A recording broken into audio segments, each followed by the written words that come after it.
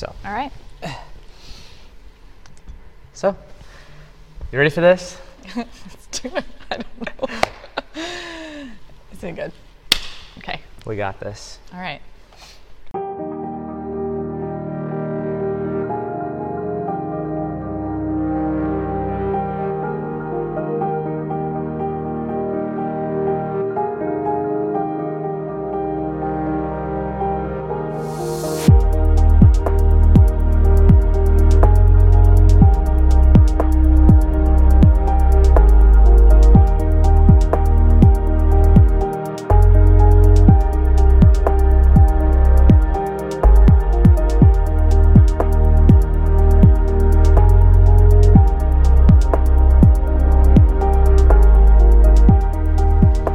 Well, good morning.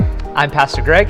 And I'm Pastor Amanda. Thank you so much for joining us today. Before we get into the message, I just want to give you a few housekeeping items. When we're done, you'll hear a few announcements from our church chair, Justin Marty. And then following that, we will wrap up our time together with a handful of worship songs this morning. And we just encourage you, we wouldn't typically do this on a Sunday, to chit-chat all throughout the service, but there is a live feed, and we do love to see people saying hi, and we miss you and that kind of a thing. So we invite you to do that and to connect this morning. All right, thanks, Amanda. And just as from the both of us, we just want to say thank you. I feel like we're hitting week number 4 with this thing for church, and we feel that this has been hard, but this has been a season of blessing. And personally, we have just felt so much love and support and encouragement and prayers from you as a church body. We just thank you for that. We thank you for the continued generosity that you have given towards God financially, that keeps the ministries of this church alive. We also just thank you for the ways that you are ministering to each other. We're so proud of our leadership and staff and all of you for being the body of Christ. And so thank you. We're going to keep going through. We're going to make this together, and God is good. So with that, let's pray together. Father in heaven, we thank you for this day. We thank you for the gift of gathering together as your body. Even though we are far apart spatially, Lord, we thank you that we get to be close together in your spirit. Lord, I thank you that every person who's listening right now, Lord, I thank you that you know their story. You know exactly where they're at. You know what their needs are. And so, Lord, as we speak this morning, we pray that you would just minister to each person according to your will, giving encouragement or conviction or hope or whatever it is that you have. May you speak through us, and may you bless your church and empower us for your ministry in this world. So, Jesus, we love you so much, and it's in your name we pray. Amen. Amen. Well, as Greg just mentioned, and he's done it every week, we are in a season like no season we have experienced before. And I think as time goes on, we're all beginning to see a little bit more clearly how this is impacting the entire world, the pandemic known as COVID-19. And for us, the people of God, we've had to make huge adjustments for what it means to be the church. I still can't even believe that last week we celebrated the resurrection virtually in our own homes. And even days before that, when we gathered on Monday, Thursday, and we participated in communion, we did it virtually in our own homes. And on the one hand, it's just completely surreal. And then on the other, there is this part of us that, almost just, just wonder, wow, well, are we getting at least a little glimpse of maybe what some of those first gathering in homes looked like? At the same time, though, we miss each other. There's a void there. We miss doing life together. We miss worshiping together. We miss, I hope most of all, doing mission together. And yet here we are doing the very best we can with the uncertainty of not knowing how long we're going to be doing it.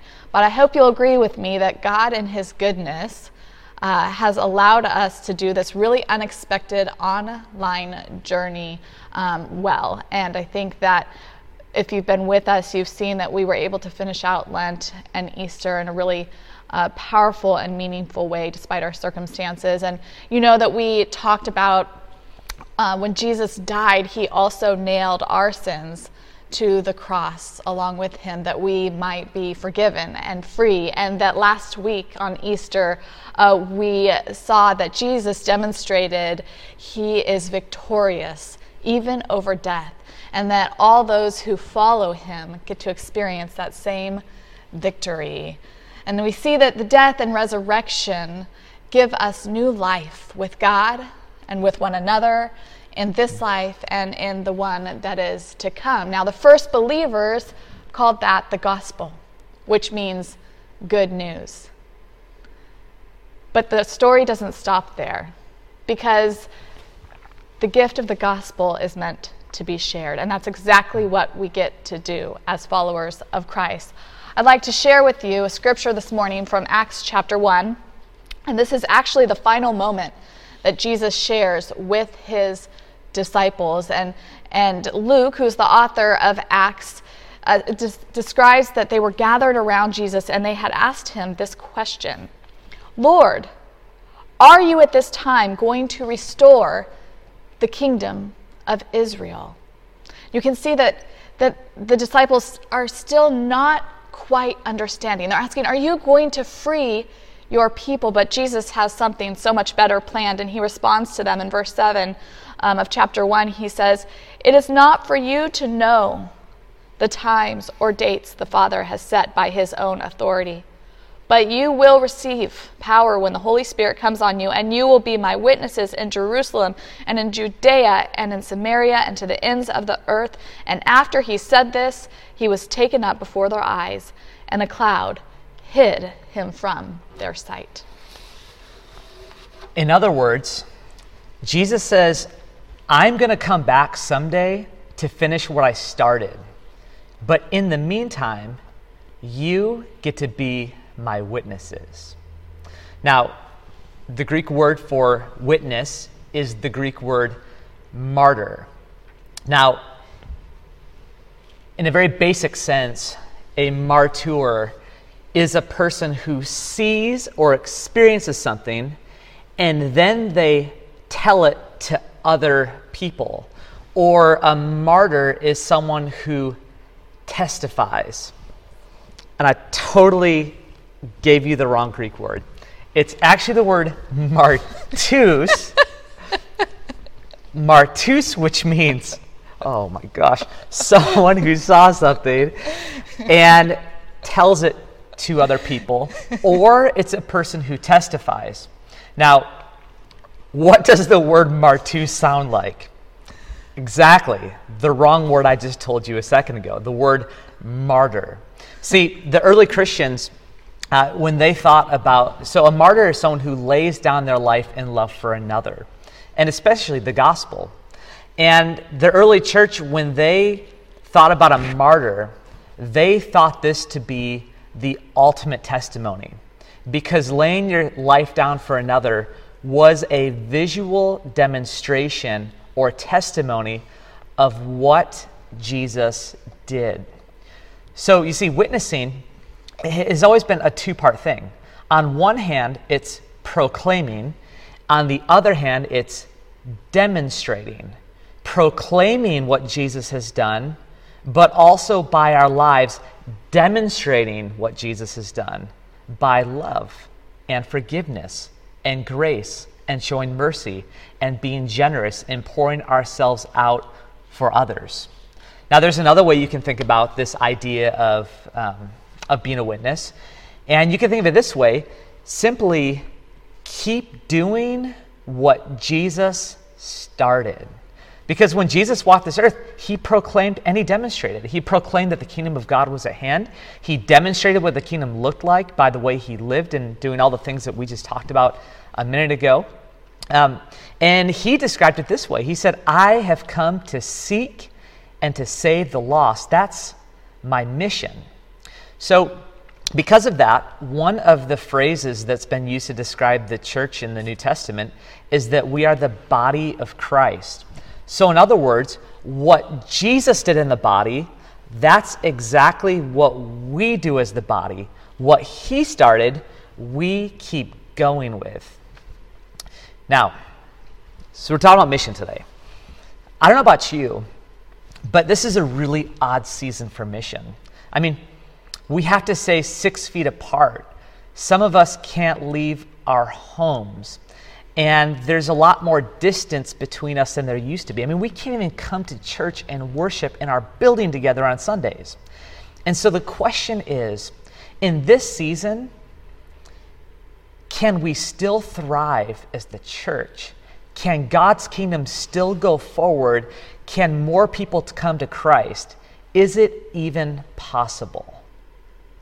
Well, this week when we were pondering this exact question and others like it, we wanted to share with you that we watched a documentary on the fastest growing church in the world. Do you have any idea where that would be? Iran. Thank you. It's actually in Iran, a country where the mandated religion is Islam and the political powers are very harsh. They have a no tolerance for any kind of defiance posture, and what they say goes. And so the people of God in Iran are without property and buildings, and they can't gather together in community at all. In fact, it would be illegal for them to host a worship service or even to witness to other people. And if they're caught, they could be put in prison, they can be tortured, raped, even killed. And yet, the church is exploding. And we heard testimony after testimony about how God is at work in mighty and powerful ways despite the religious and political tension all around. The good news of Jesus is continuing to go out in power. And there's a reason for this. Because Jesus said he would build his church and the gates of hell would not overcome it. See, the darker the circumstances are, the more powerful the church is. It's like in the same way a flashlight shines brighter in the dark, so is the power of the church. And like a flashlight that needs an energy source, which would be batteries for the light to work, the church needs a power source too. Now, I want to go back to the scripture we read earlier for the book of Acts. And when Jesus was around them, the disciples would gather around Jesus, he said this to them. He said, "You will receive power when the Holy Spirit comes upon you." And what's interesting, even earlier Jesus says, he actually wanted them to do mission, but not to do any mission until the Holy Spirit came upon them. And I think the reason for this is like the flashlight, right? If you're going to seek and save lost people in a dark world, you should probably wait until you have batteries in your flashlight. See, the real power of the church has always been and will always be the Holy Spirit. But sometimes I think we can forget that. You know, our church has been stripped away of some things. Now, of course, not stripped away as in the same way the church and believers are in Iran who literally can't meet and they have to keep their faith a secret. But we've had to put distance between us, and we don't have our church services the way that we used to anymore. But here's the thing about stripping away. This is what I've learned in life. Whenever God strips something away from us, it's always because he wants to do something in us, or he wants to grow something in us, or he wants to refocus us on something. This is a really great testimony from the Apostle Paul, and maybe you know this part in Scripture, but Paul is talking to the church, and he talks about how he has this thorn in his side. And it's a great mystery. Like, scholars debate what the thorn is. The reality is, we have no idea what the thorn is. But that thorn represents something that's been stripped from him, whether it was health or whether it was his appearance or whether it was his ability to speak clearly. We don't know what it was. But Paul's testimony is really beautiful. And this is what he writes. And this is so he says to the Lord, 3 times I pleaded with the Lord to take it away from me. But he said to me, my grace is sufficient for you, for my power is made perfect in weakness. Therefore, I will boast all the more gladly in my weakness, so that Christ's power may rest on me. He realizes that when he doesn't have everything, when he's stripped down, when he is weak, that's actually the time that the power of Christ rests on him and works through him in a beautiful way. So as Greg mentioned, our circumstances are not the same as those of our brothers and sisters who are in countries where they have to do church underground and their lives are literally at stake. But in our own way, we have been stripped away. And yet, in the same way that the Spirit rests on them and in those places, he is also with us. And God is still moving in huge ways around us. When Jesus ascended to heaven, he essentially handed his mission off to us. He has a plan for us, even in the midst of a worldwide pandemic. And as Greg touched on, when we are stripped away, it's sometimes in those very moments that God is able to fill us with something even better. And I know for me, it's been as simple as Jesus.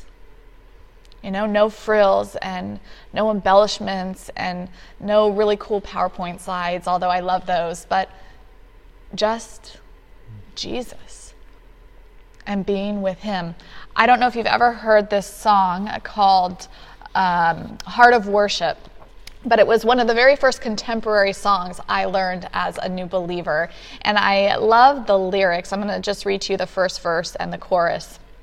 It says this, when the music fades, all is stripped away and I simply come, longing just to bring something that's of worth that will bless your heart. I'll bring you more than a song, for a song in itself is not what you have required. You search much deeper within, through the way things appear. You're looking into my heart. And I'm coming back to the heart of worship. It's all about you. It's all about you, Jesus. I'm sorry, Lord, for the thing I've made it. When it's all about you, it's all about you, Jesus. You know, when people experience the kind of oppression that they do in Iran, we heard over and over that one of the things they have to learn is how to live not for this life, but for the one that is to come. How to live in the hope that one day all things will be made new. And to live for a relationship with the one who makes all of this possible. I have a feeling that the season of COVID-19 has forced a lot of us to step back and reflect on what it really truly means to be in love with Jesus, our Lord and Savior, during a time where so many things have been stripped down and where so much of what we know to do as the church isn't possible right now. In these moments, what does it mean for us to love Jesus?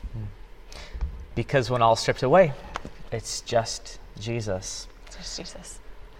You know, just Jesus. There's a lot of power when it's just all about Jesus. We were talking about this week and thinking about stories that really kind of showed this, and we thought about a story in the book of Acts where Paul and Silas are thrown into jail, which in some sense is the ultimate stripping away, right? I mean, you lose your freedom to walk and to move about and to get regular food and to be in contact. You're totally stripped down and you're just locked in a dungeon and you just sit there all day. Pretty terrible. But here's the thing about it. Even in jail, for them, it was still just Jesus. Because the scriptures say that in jail, they worshiped, they sang praise, they prayed, they gave gratitude to God in jail. And what we see in this story, though, is that whatever they were doing by focusing on Jesus, it unleashed an incredible power. because the scriptures say that an earthquake came. And basically, all the prisoners got released and the jail opened up. And as the story goes, the jailer was about to kill himself, because if your prisoners get away as the jailer, Rome executes you. So the jailer is getting ready to kill himself, and Paul and Silas, instead of running away, they say, "Stop! Don't kill yourself. We're still here." And in that very moment, see, Paul and Silas, because they were focused on Jesus, you know what they noticed? See, they noticed that there were two doors in front of them. On one hand, they could have just ran through the door to their freedom, but they didn't, because they were looking and they saw that God opened a door for them to share, to witness to the jailer about what Jesus had done, about how Jesus loves him and he can have new life in Jesus. And as the story goes, the jailer responds and comes to Christ, and not only him, but his entire family. And I love that story, because really, what did they do? They just focused on Jesus, and then they let their eyes stay open to see how Jesus was leading them. Sure, we're stripped down right now. Yes, we have to keep some distance. Yes, we can't meet. But the reality is, God is still at work. And if we stick with just Jesus and we keep our eyes on him and we keep worshiping him, he will open doors, and we will continue to see his power at work around us. Now, maybe you're listening this morning and you're just checking things out. And you're wondering, okay, this power you speak of, this Holy Spirit, like, how does that work? What's really interesting, if you listened to a couple sermons ago when we talked about the cross, when Jesus died, the curtain in the temple was torn, which was God's way of saying that his presence went out and now was available to all people. But that wasn't the last part of the story, because before Jesus left, he said, wait here till the Holy Spirit comes. And what happens when we put our trust in Jesus and we say, Jesus, I want to give you my life. You are Lord. You are Savior. You are God. God doesn't just smile upon you. God literally sends his presence to live inside of you. On Pentecost, it happened for the first time, and it was like tongues of fire came down and rested on the believers. But even to this day, when a person gives their life to Jesus, Jesus does a new work by entering into them and starting to do new creation work inside of our hearts. You may have heard the phrase before. Sometimes we invite people to let Jesus into their hearts. It's because Jesus says he always stands at the door and he's knocking and he's waiting to come in.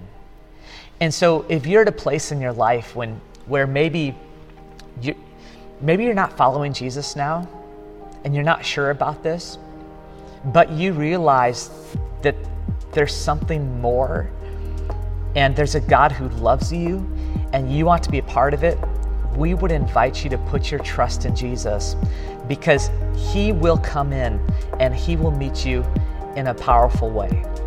And so with that, we're going to pray and then we're going to worship together.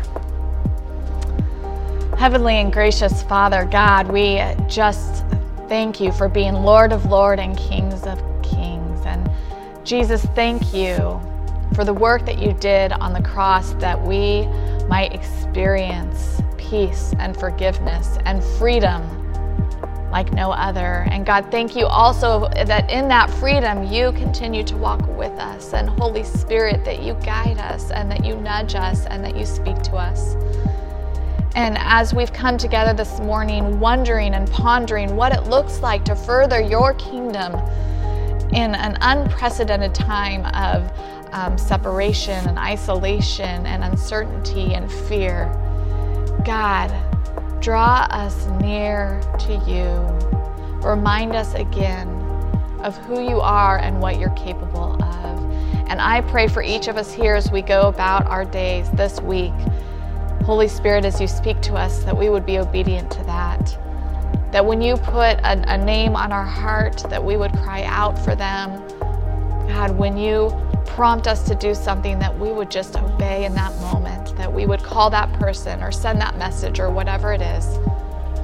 God, help us to be faithful and aware and trusting that you are moving your good news forward.